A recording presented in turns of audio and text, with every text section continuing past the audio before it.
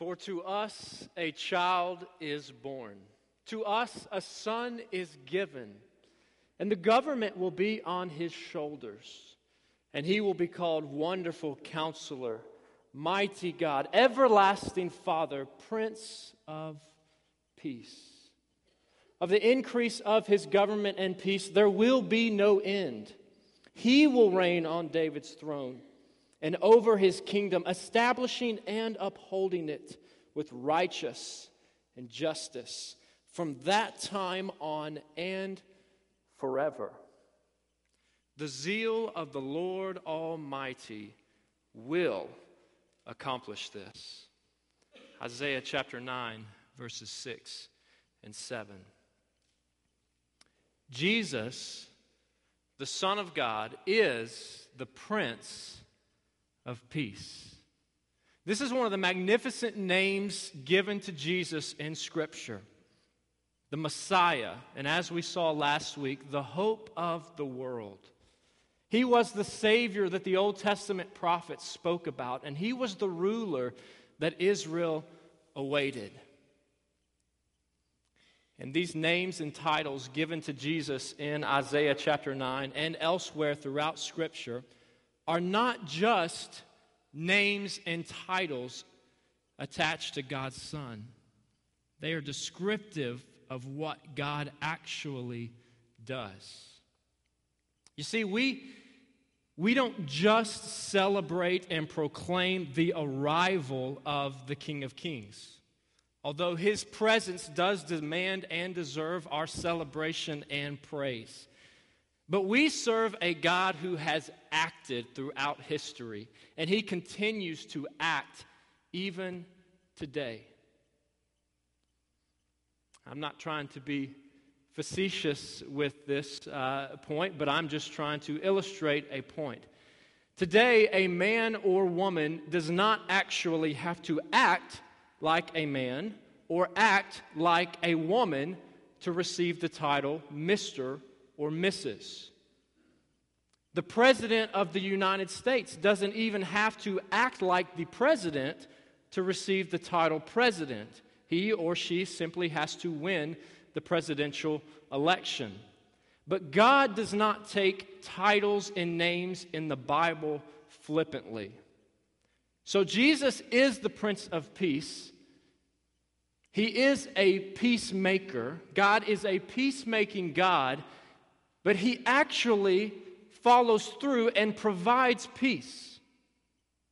And it's this morning, our focus is God's provision of peace for us through the gospel of Jesus Christ. And so if you have your Bible, I would encourage you to turn to Ephesians chapter 2,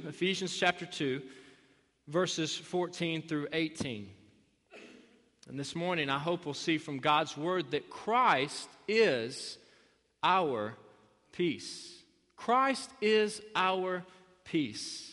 And as you're turning there, I want to remind you that Ephesians was a letter that the Apostle Paul wrote to the Christians at Ephesus, and it is within the context of salvation by God's grace and new life in Christ that this particular passage was written in Ephesians chapter 2. And more specifically, in the previous verses 11 through 13, a contrast has been set up between two people groups, Jews and Gentiles, between those that had received the Old Testament revelation, the Old Testament promises of God in the Scripture, and those that in verse 12 were described as separate from Christ, excluded from citizenship in Israel, and foreigners to the covenants of the promise, without hope and without God in this world. So let's look together at Ephesians chapter 2, verses 14 through 18. And I want to warn you, we will move rather quickly this morning for the sake of time. But Ephesians chapter 2, verses 14 through 18. And pray with me before we begin. Father God, I thank you for your word. I thank you for this time to look at it.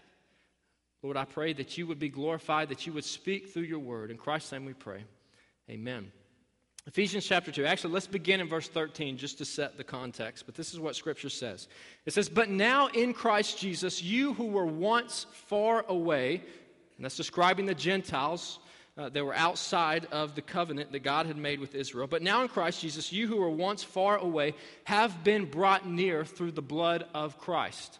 Verse 14, for he himself is our peace, who has made the two one and has destroyed the barrier, the dividing wall of hostility, by abolishing in his flesh the law with its commandments and regulations.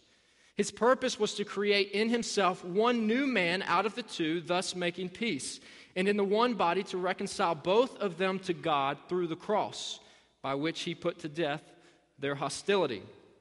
Verse 17, he came and preached peace to you who were far away, and peace to those who were near. For through him we both have access to the Father by one Spirit.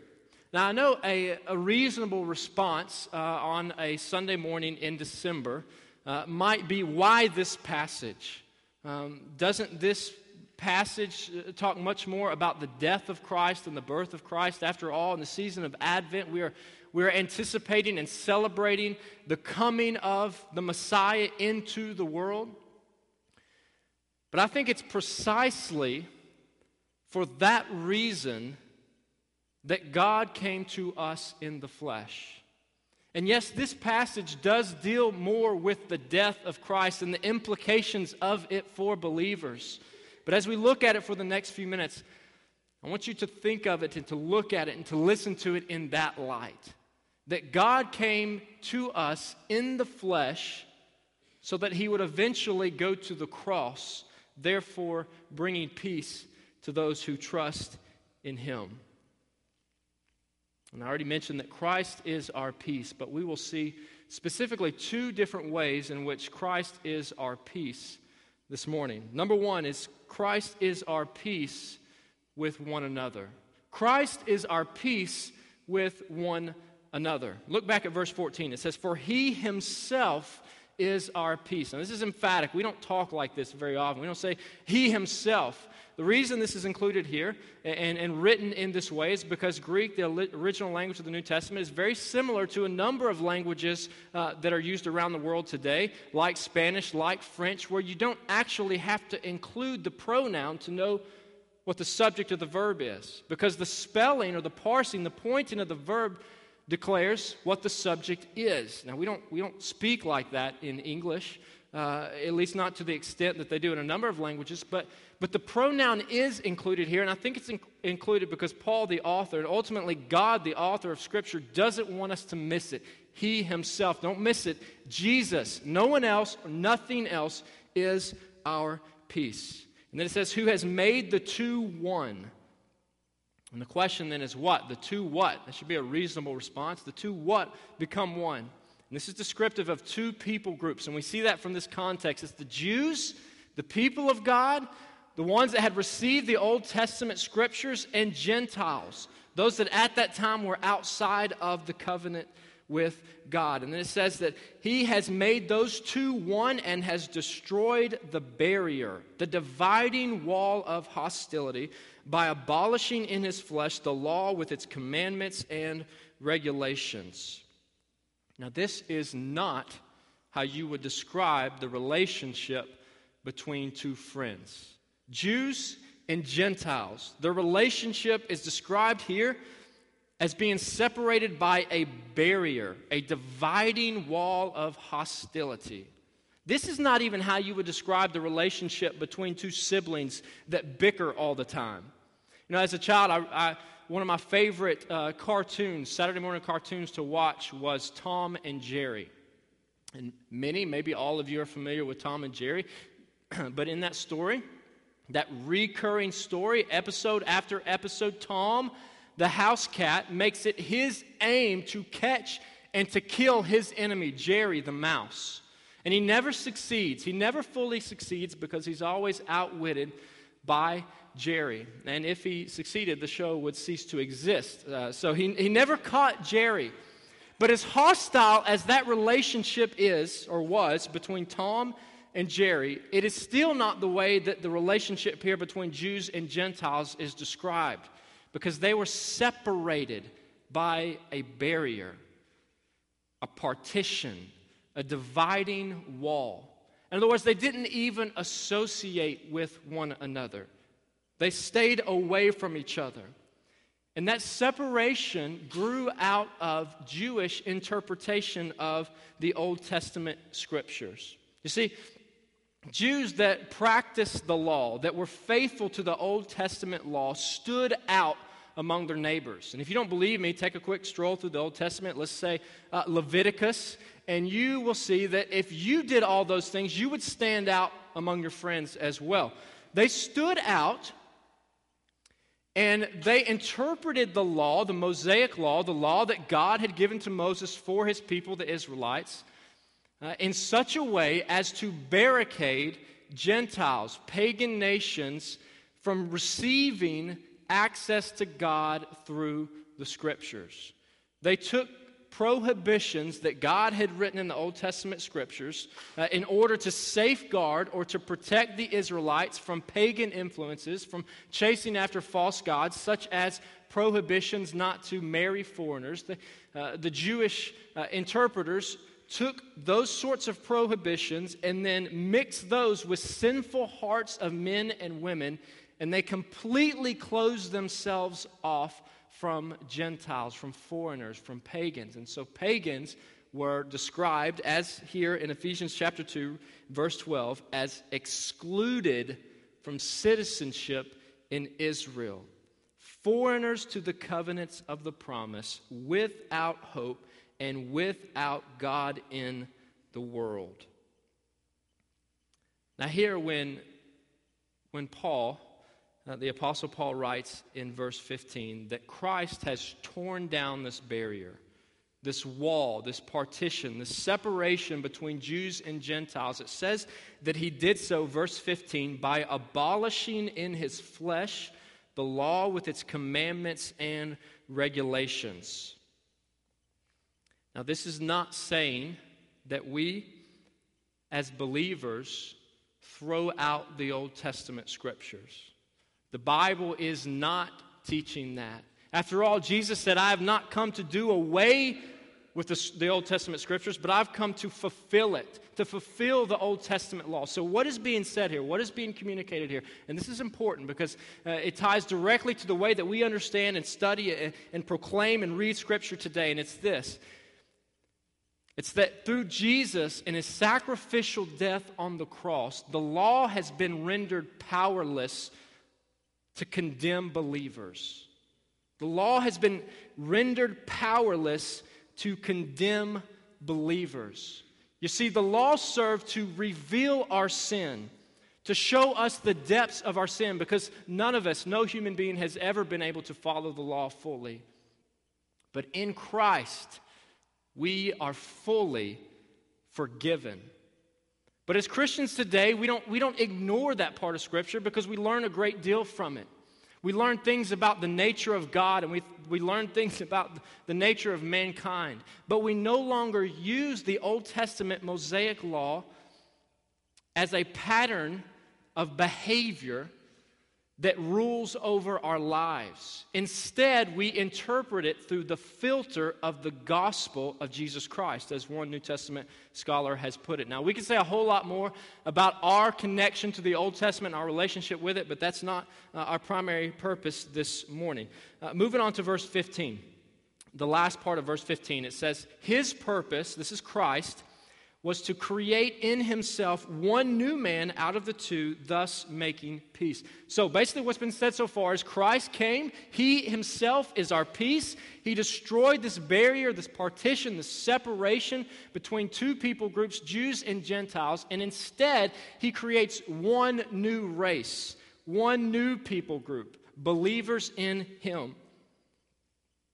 The bond, the link, the connection, the commonality that we have with other believers, both in this room and across the world, far supersedes any differences that we might have. Even differences that before salvation in Christ might have caused hostility, might have caused separation, might have caused pride, and might have caused hatred. The link between believers in Jesus Christ extends beyond racial and ethnic barriers, beyond economic differences, past geographical locations, around language barriers, and across the age spectrum. And there is perhaps no greater time of the year that we can come together and realize this than during Christmas, as we celebrate Christmas. And it's during this time of the year that when we look at passages like this and we see the gospel of Christ for Jews and Gentiles, that we need to be reminded in the middle of the Christmas season, the holiday season, when we are bombarded with all sorts of messages from the world's perspective and from our culture's perspective on Christmas, that Christmas is a time that we celebrate God coming to us in the flesh and tearing down any barriers with other people across this world. It's a time that we unite in the gospel of Jesus Christ, and that we recognize that through the gospel we have peace with other believers. We're reminded that the God that we serve, the God that came to us, is the God of the nations, of all people groups. Now, ultimately, the incarnation, God coming to us in the flesh, as incredible and as mind-boggling as that is not ultimately what saves us. It is the sacrificial death of the sinless Son of God that provides the atonement, that provides the forgiveness for our sin. And it's in verse 16 that the cross is mentioned. And that we see that that Christ being our peace moves beyond just this horizontal component of peace among believers, but it also extends, perhaps more importantly, to our relationship with our Creator, a vertical component to our peace. We saw in verses 14 and 15 that Christ is our peace with one another, and in verses 16 through 18 we see that Christ is our peace with God. Look back at verse 16. It says, and in this one body, talking about the church, the body of believers, to reconcile both of them to God through the cross, by which he put to death their hostility. He came and preached peace to you who are far away and peace to those who are near. For through him we both have access to the Father by one Spirit. It is through the cross that we have been reconciled to God. To be reconciled means to be brought into agreement, to be in right relationship with our Creator. And that's what's taken place for those that have recognized their sin and trusted in the God of Scripture, the God that has come to us, the God that has become sin for us, so that we might be sinless in the eyes of God. We have gone from a hostile relationship with our Creator in failure to uphold the letter of the law to a right relationship with God through the gospel of Jesus Christ. And the incredible news is that God, even though he knew that we would turn our backs on him, that we would rebel against him, that our pride would overtake us, and that we would reject God and disobey God and be unfaithful to him, even though he knew that's how we would respond, he pre-planned to come to us to provide a way of salvation. And he chose to do so through the incarnation, becoming a baby, the Creator becoming a creature in the form of a baby, all for the purpose of going to the cross so that you and so that I could have right relationship, salvation, lasting peace with our Creator. In verse 17 it says that Christ proclaimed peace to you who were far away, that's us, Gentiles, and to those that were near, those that had received the Scriptures. This reminds us that the gospel of Jesus Christ is for all people. Now, it will not be realized by, and it will not be applied to all people. The Bible does not teach universal salvation, but it is available through the cross of Christ to all who trust in Christ for salvation. And the incredible thing is that God has chosen us to be the agents of proclaiming that message. How beautiful are the feet of those that proclaim the gospel of peace. And in verse 18, we see the proof of this peace with God. It says, "For through him we both have access to the Father by one Spirit." The proof that we have been made right with our Creator is that we can boldly approach him without condemnation, knowing that he has forgiven us and knowing that he desires to speak to us and to hear from us and to have intimate fellowship with us. And whether we realize it or not, this is our greatest good and delight, enjoying right relationship with him forever. So as we continue in the Christmas celebration, putting up Christmas decorations, singing Christmas songs, attending work, class, and school parties, let us not forget that God desires us to experience the lasting peace and salvation made available through Jesus Christ this December. Those of us that have experienced this peace are commanded from God's word to let this peace of Christ rule in our hearts, since as members of one body we were called to peace, and be thankful. What an incredible blessing it is that we can be right with our Creator. There may be some here today that perhaps you have celebrated Christmas for years. Maybe you can quote the Nativity story. Maybe you have even served year after year in your church. But the Bible doesn't teach that any of those things bring us salvation or lasting peace. Maybe you realize this morning that you've never experienced that peace that's made available to us with other believers and ultimately with God, that fellowship, that forgiveness. And if that's you, I urge you to cry out to God today in your sin, trusting in him for salvation and eternal life. May today be a day of reconciliation and peace. Let's pray.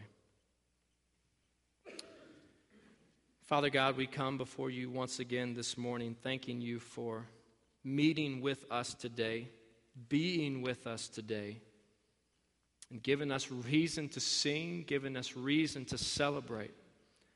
But we thank you that you not only are the Prince of Peace, but you are our peace. Lord, remind us of that. Remind us of that as we stand and sing. Remind us of that as we leave this place, as we join others around the table. Lord, as we work throughout this week, as we go from class to class. Lord, may you be glorified in our lives, and may you remind us of who we are in you and how that affects everything that we do. May you receive all the glory and all the praise from us this morning and throughout this season of Advent. In Jesus' name we pray. Amen.